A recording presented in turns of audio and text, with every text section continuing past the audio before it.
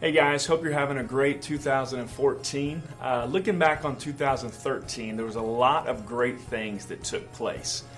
There were some things that were not so great that happened in 2013. A matter of fact, 2013 was proclaimed to be the year of the selfie.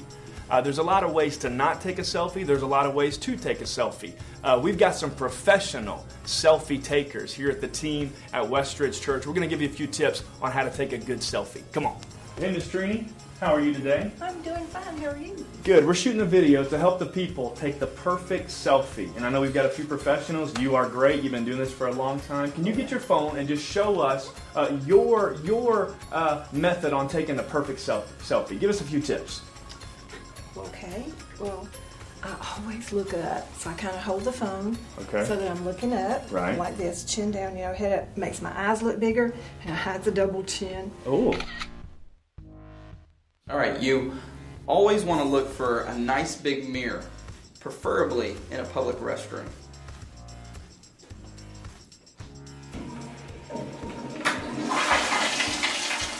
Oh, bro, let me get in on that. We're showing some tips, giving some tips to the people about some selfies. And you, my friend, have that stone GQ face that you do the selfie, the profile pic. Show the people real quick what you got. I see you. I like the scruff. All right. Just give it a pitch, right? Oh, yeah.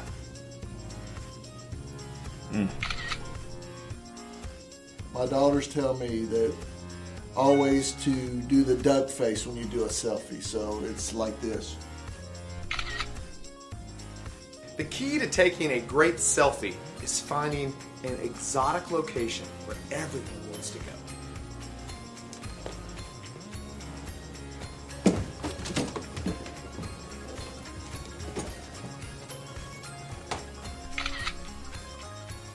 Hope we've been able to help you out. And remember, one important thing, maybe the most important thing about taking a selfie, is just remember to smile.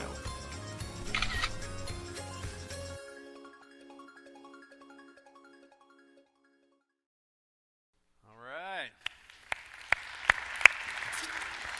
Someone shouted out in the first service, "Where is your selfie?" And trust me, I cannot top that, okay? Those are just beyond words. But, well, if you look in Greek mythology, there is a character by the name of Narcissus. And Narcissus was known for his beauty.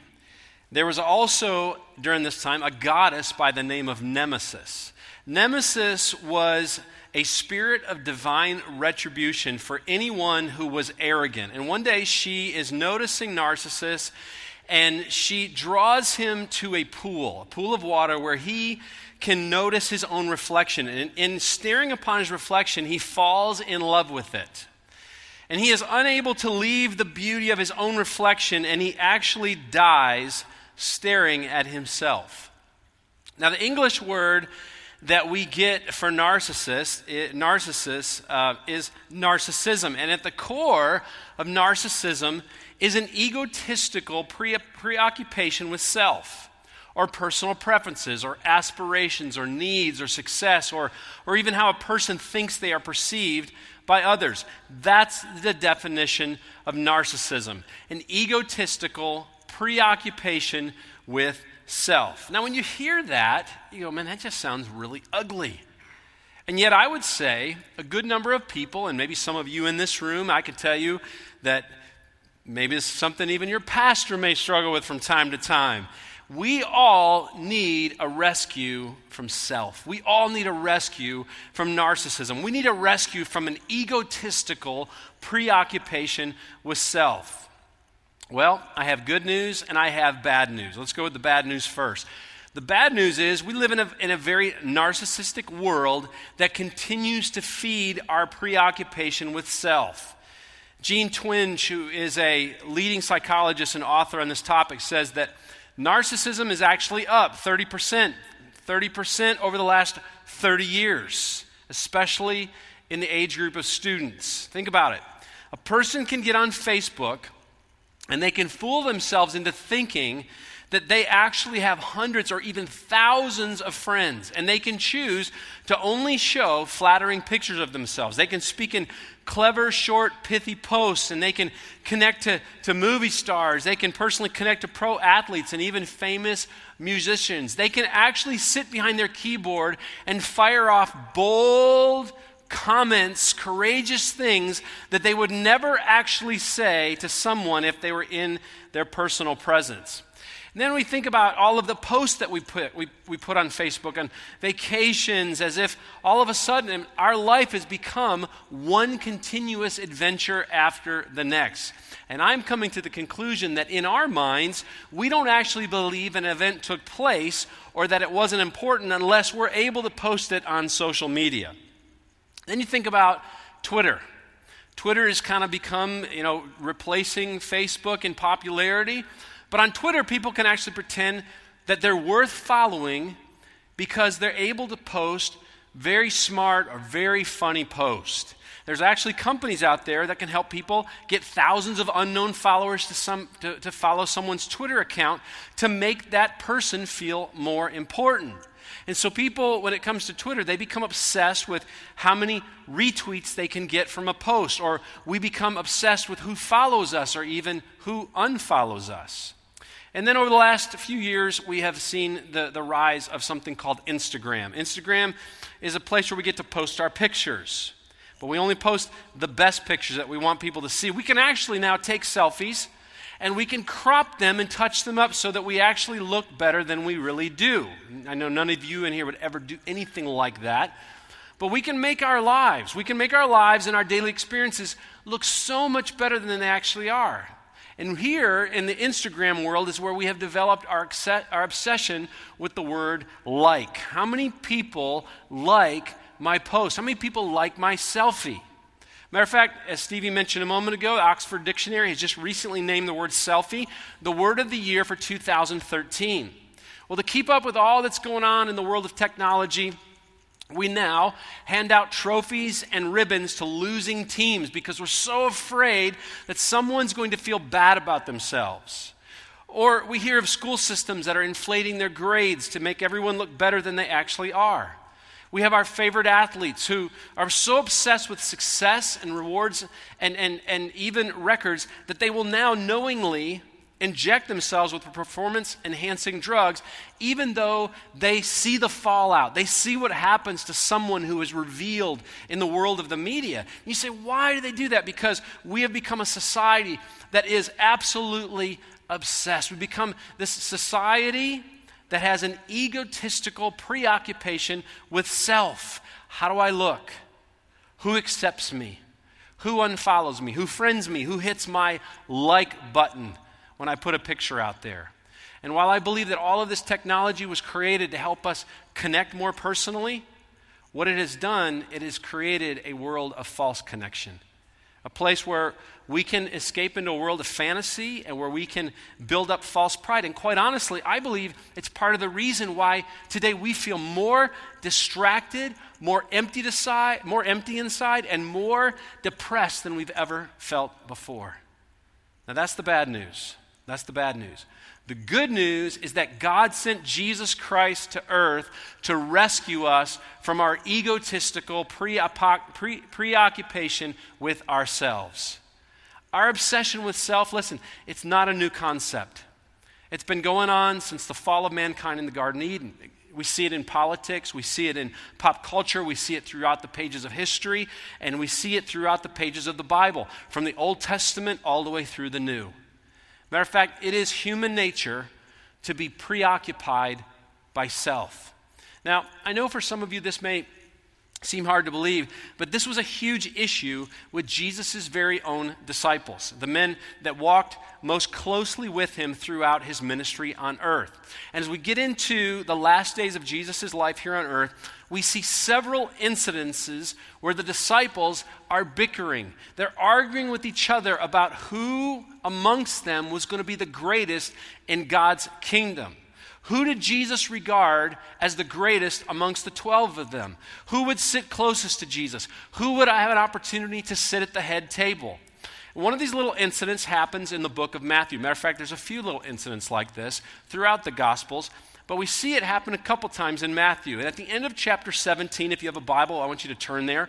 We read that Jesus is explaining to his disciples, guys, here's the deal. I'm about to be arrested, all right? And then I'm going to be killed, and I'm going to raise up from the dead in 3 days. Then he performs a little miracle in front of them involving a fish and a coin to prove to them that he was the one that had come to fulfill the law of the Old Testament.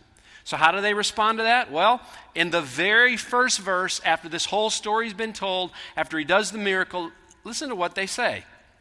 At the time the disciples come to Jesus and saying, "Who is the greatest in the kingdom of heaven?" Now Jesus' response is epic.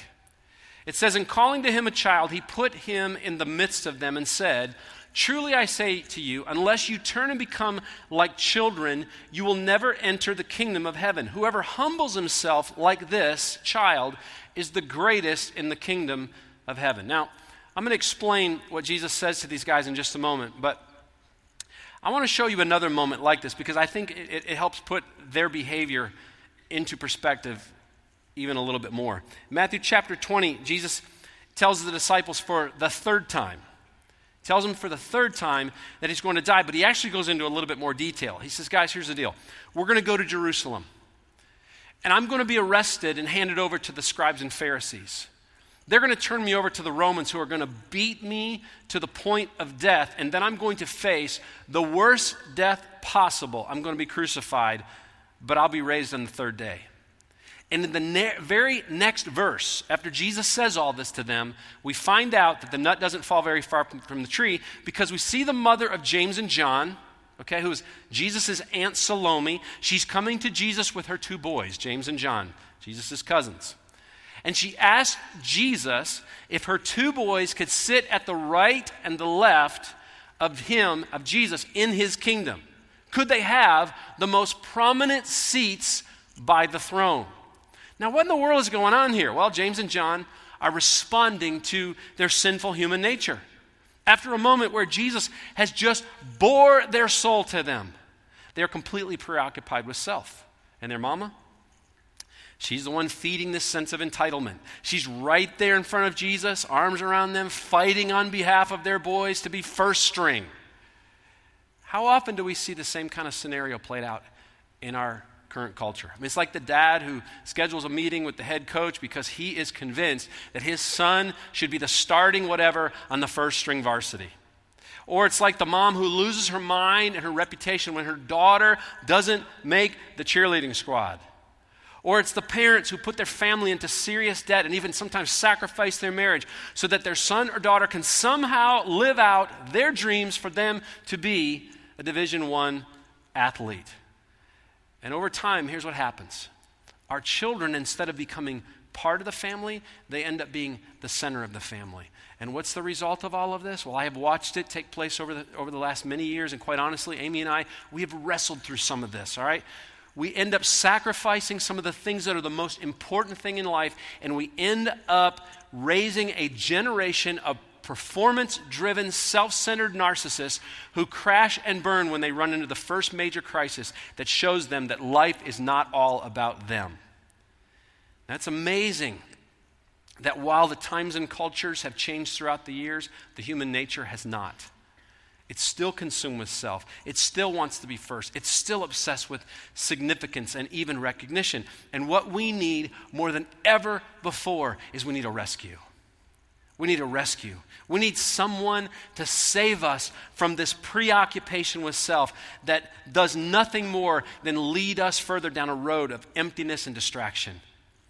Well, I have good news. Jesus came to provide the rescue that we need from self. And he tells his disciples that they're going to need to change their thinking if they're going to be part of his rescue mission, because a rescue from self requires true life change. In response to their self-serving question, who's the greatest in the kingdom, Jesus does something that totally catches the disciples off guard. As they're talking, he calls for this little child to come over, and he places the little child right in the middle of the conversation.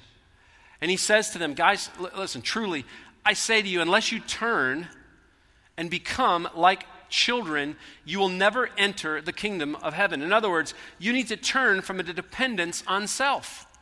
Jesus' whole point in bringing this child into the circle was to say, guys, if you're going to be usable in seeing the kingdom of heaven come to earth and expand, you need to be like this child. Now, why was this so significant? Why would it have caught the disciples off guard? Well, back then, children, they were never the center of the family. Actually, they had absolutely no rights.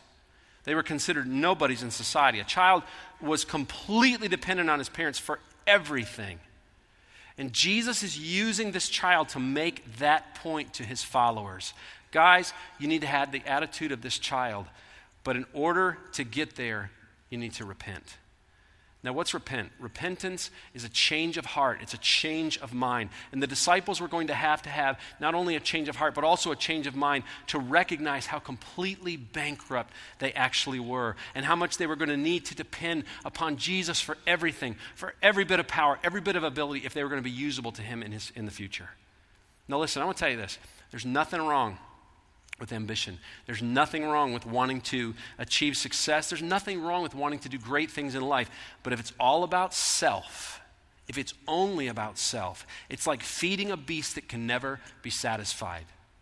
But the disciples had greatness in God's eyes. They had it all wrong. Again, our human nature and the culture that we live in says that greatness and significance is found within ourselves and our own human efforts. Now, take your Bibles, go back to Matthew 16 for a moment, because this conversation was all part of the whole conversation through the end of the book of Matthew.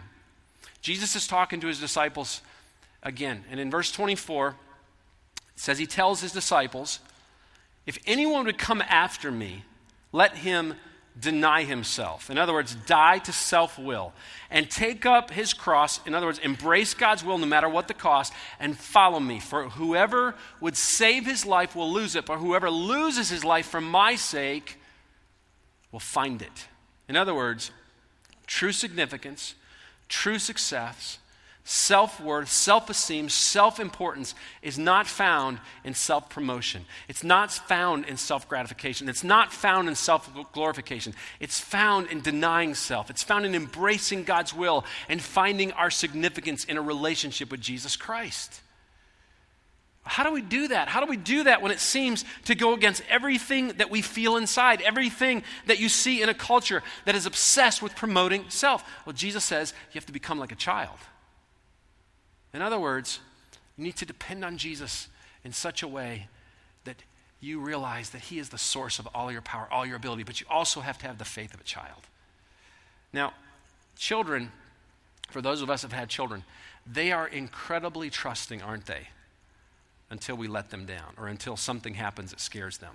I remember when Taylor was 2 years old, we had moved here in the summer of 1997 to begin the process of starting Westridge Church, and Taylor was 2 years old, and we lived in an apartment in Lithia Springs, and our apartment overlooked the pool, which was kind of nice because we both loved to swim. So I would grab him and we would go down, and every once in a while he would actually let me put the swimmies on his arms, okay? He was Mr. Independent guy. And we would play this little game. He would place himself against the fence, okay, that surrounded the pool, and he would go, okay, Dad, I'm gonna run, and you catch me. All right? His big word was, the way he said watch, he would say, watch this, Dad, watch this, Dad. And he would take off running as fast as he can. He'd hit the side of the pool, and then he would dive into my arms. And I would catch him. And then he would go, Dad, move back, move back. And then I would move back some more, and then he would take off. He would put his little self against the fence, and he would take off running as fast as he could, and he would jump in my arms, and then he would go, Dad, back, back, back. Until the point where, I could hardly reach him, but he would be like almost flying through there horizontal. Then he knew he could keep doing that because he knew at the end of the day, I was going to catch him. He had faith that his dad was going to catch him. Listen, if we're ever going to be rescued from self, we have to have a simple childlike faith that believes that our Father is going to catch us no matter what.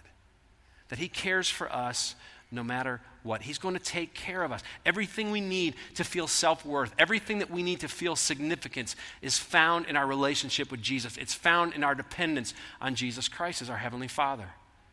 Now, anytime I use the word Father in a sermon, I'm always reminded that some of you in this room, you've been let down by a father, or you've been abandoned by a father. So when we talk about a heavenly father, trusting in a father, for some of you, it's very difficult. Therefore, at times, you may feel the need to find validation, to find significance in other places like an unhealthy relationship or a destructive habit or even an unhealthy connection to social media. Listen, I want to tell you something. God is a father that you can depend on because he says, I will never leave you. I will never forsake you. I'll never abandon you. This is a father that you can be vulnerable with, who actually tells us to take all of our cares and cast them on him because he cares about us. And so we have to have the faith of a child. Then we need to develop a right biblical view of self. Now, if you look in Colossians chapter 2, verses 9 and 10, I think what you see is two of the most significant verses in the entire Bible. And here's what the Apostle Paul says about Jesus Christ and our relationship to him. It says, for in Christ lives all the fullness of God in a human body. So you also are complete through your union with Christ, who is the head over every ruler and authority. In other words, in Christ, you are complete. That means that nothing is lacking in your lives. Everything that I need, everything that you need, all right, to feel complete in this lifetime, we find in Christ. When Jesus Christ died on the cross, he took our narcissistic, egotistical preoccupation with self and he put it to death. We've been set free from the need to promote ourselves or even to validate ourselves. We've been set free from our obsession with significance. It's like when God sent Jesus to die for us, it was like God pushed the like button and said, my very own son is worth your life. And here's what I find. When I try to promote myself, or when I try to validate myself, or I even try to find my significance outside of Christ, I find myself running right back into the slavery that Jesus came to set me free from. I find myself in bondage. But listen, God's grace, which was expressed through his love for us by giving us his son Jesus as a sacrifice for our sins, is the same grace that wants to rescue you from yourself today. And here's what we need to do. We need to learn to rest and relax and find our peace in his grace. So, how does God actually define greatness in his kingdom? How does God, when he looks at us and we're trying to be great, how does he define greatness? Well, look at verse 4. Talking to his disciples, there's a child standing right in the middle. It says, Jesus says, whoever humbles himself like this child is the greatest in the kingdom of heaven. There it is.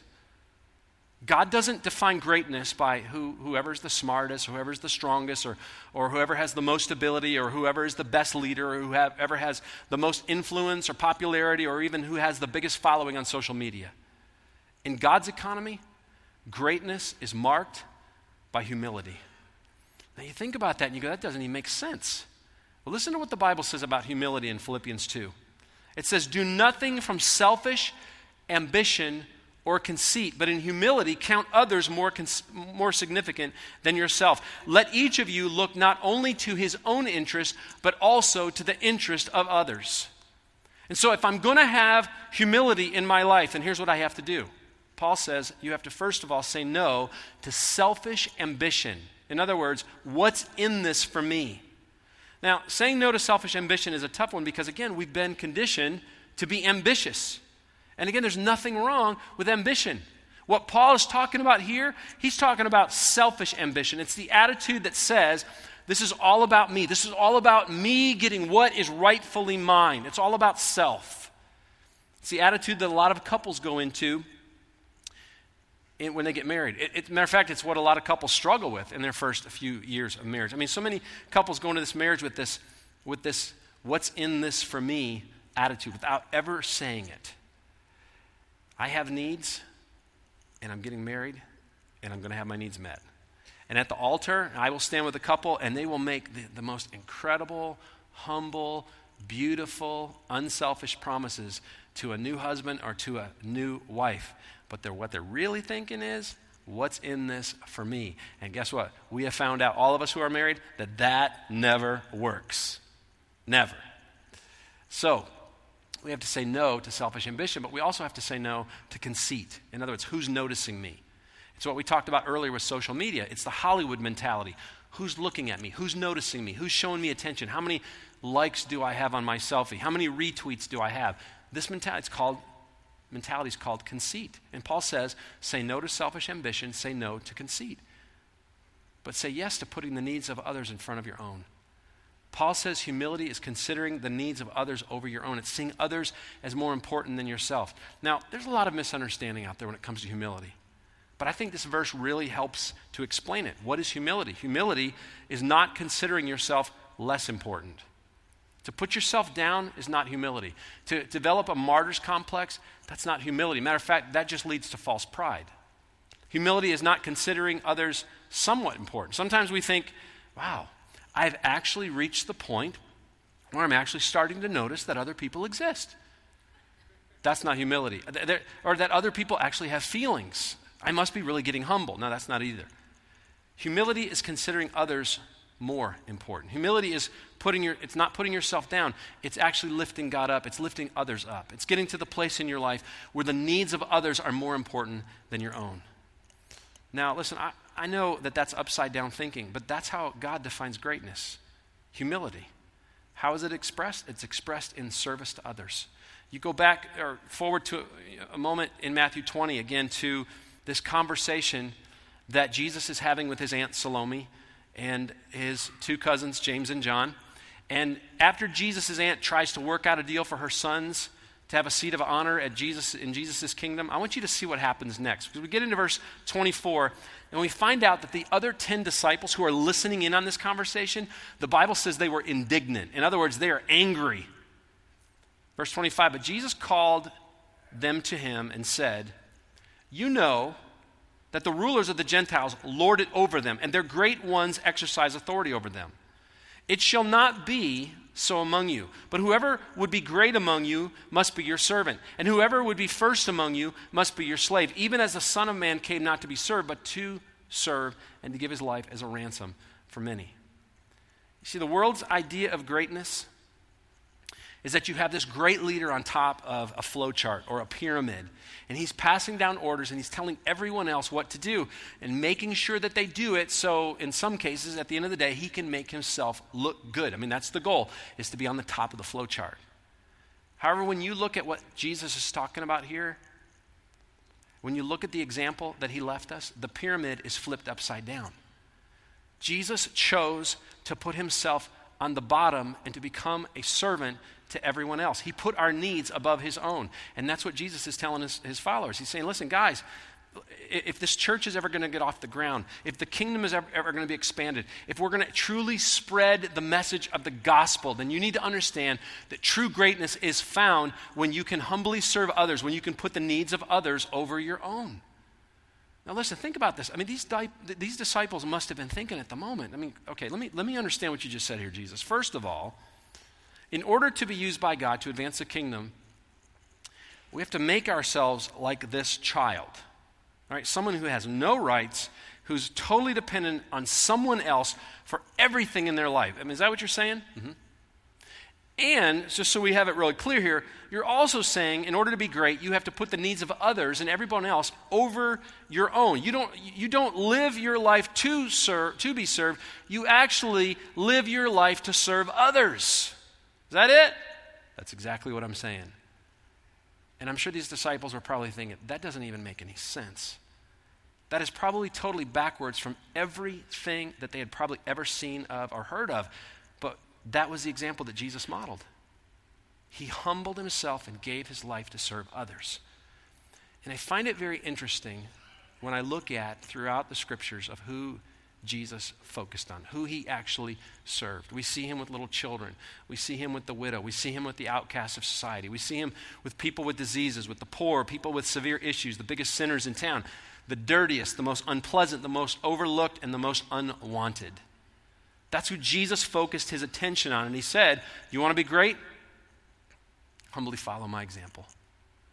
And then don't go around bragging to everyone of how great of a servant you are or how much you do for others. Don't, pull someone in. Hey, come over here, homeless guy. Let's take a selfie together. I mean,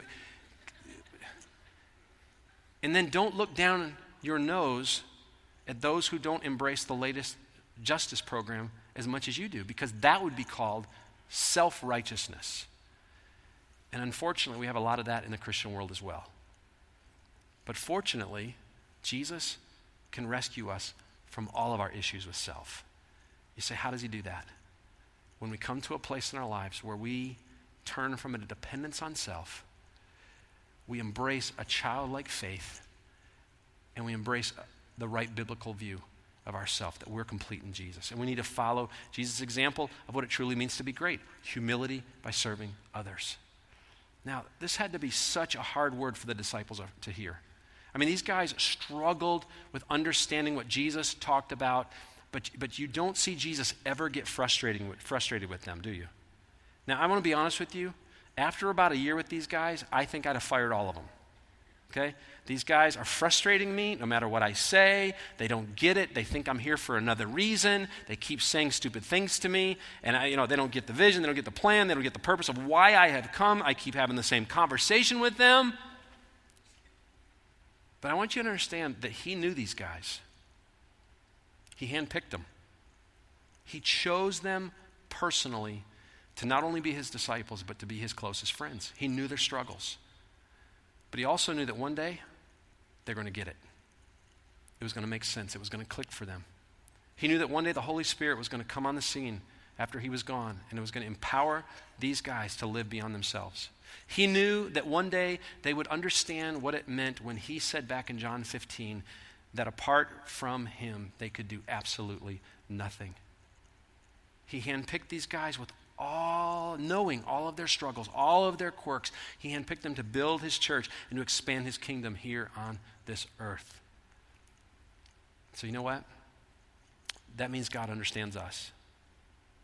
God understands us. He knows the struggles that we face with self, the insecurities that we have, the issues with self-worth, of trying to find significance in the wrong place. He understands us, and so here's what he's done. He's provided a rescue. He's given us all we need in Jesus. We are complete. We don't have to look outside of him for our self-worth, because Jesus took all of our struggles to the cross so that we could walk in freedom in this life. He empowered us with the Holy Spirit to become the humble servants that he's called us to be. He'd never call us to do something so extreme without giving us the power to do it. And he's given us an unlimited supply of grace when we struggle. When we struggle with this need to feel validated, this need to feel important, this need to feel significant, Jesus has poured his grace upon us. And what we need to learn to do is just simply learn to rest and relax in his grace. And I know some of you, we live in this culture that's just constantly pulling us towards promoting self, finding our significance in something other than Christ. And there's so much stuff that's just being created almost every day to feed the beast. And God says, listen, through my son Jesus, and the death that he died for you, and the blood that was shed for you, you are complete. Everything you need to feel important, everything you need to feel validated, everything you need to feel significant, you find it in Jesus. And we need to rest in that grace. We need to relax in that grace and enjoy what God is doing in our lives. The fact that we are complete in him, nothing more can be added. Let's bow our heads for a moment.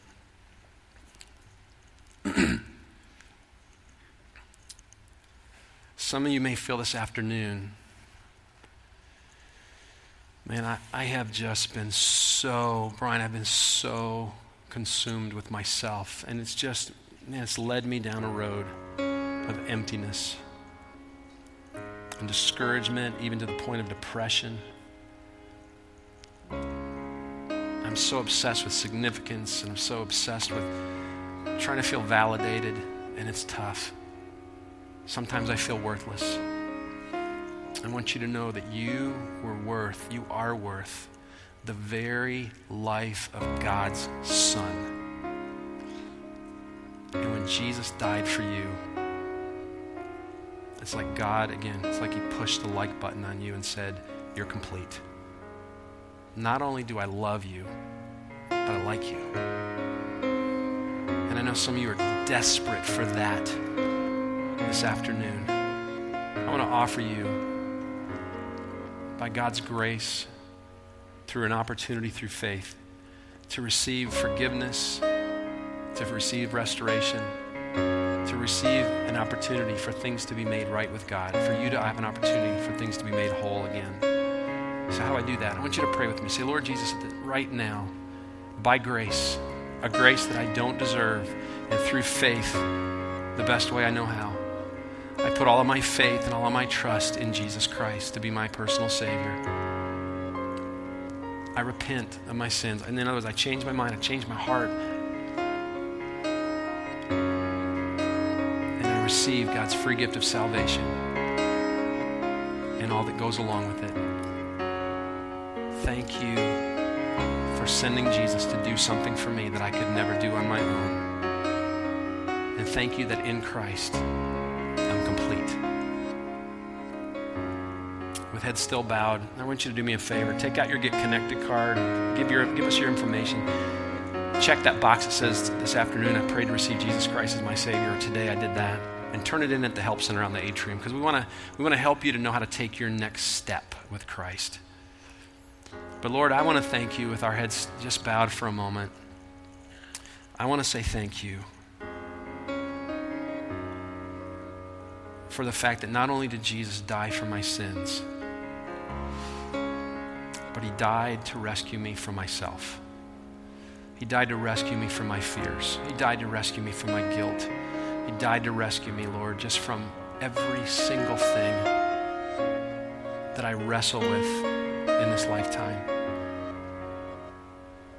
And Lord, my prayer, not only for me, but for everyone sitting in this auditorium, is that we will learn to rest and relax in that grace. I don't have to perform, because Jesus has done it all for me. I don't have to be significant. Jesus was significant enough. I can rest because when you look down upon me, you don't see me with all of my flaws and my quirks and my struggles. What you see is Jesus and his righteousness wraps me up. I don't even have to strive to be perfect. I can't do it. But I'm thankful that Jesus not only is perfect, but became perfection on my behalf. I could never do it on my own. Thank you for the blood. Lord, how beautiful the blood flow. How beautiful your mercy shows. And I thank you for that. And we want to worship you now. In Jesus' name, amen. Let's stand.